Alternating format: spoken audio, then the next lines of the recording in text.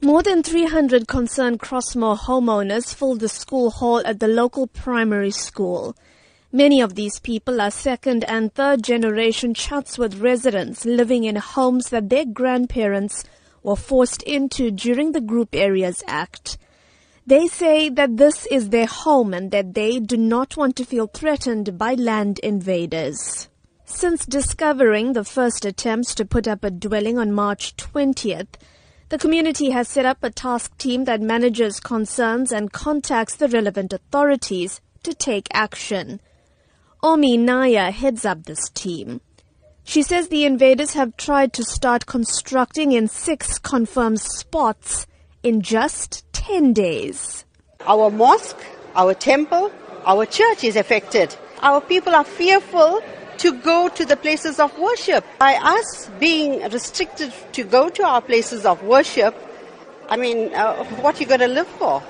While the team acknowledges that the Land Invasion Unit, Metro Police and the SAPS are working with them to monitor the area, they say they want active measures to be taken to make land invasion impossible. It is now the community who is going to cut grass, clean out bushes, cut trees. They have eventually tried to assist us. If they had kept and maintained the areas, we wouldn't be facing what we are facing at the moment. Spokesperson for the KwaZulu-Natal Department of Human Settlements, Mbulela Baloy, says they're working with the eThekwini municipality on the matter. In particular, are not allowing any more informal dwellings to be constructed in Crossmoor. But he says the process is not a quick one.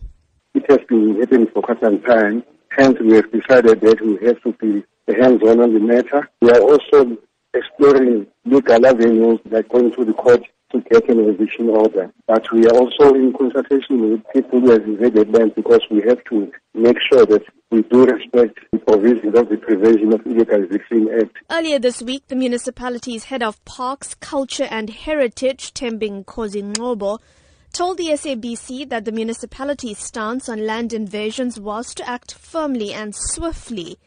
But the residents of Crossmoor feel that this is simply not happening fast enough. I'm Minoshni Pillay in Durban.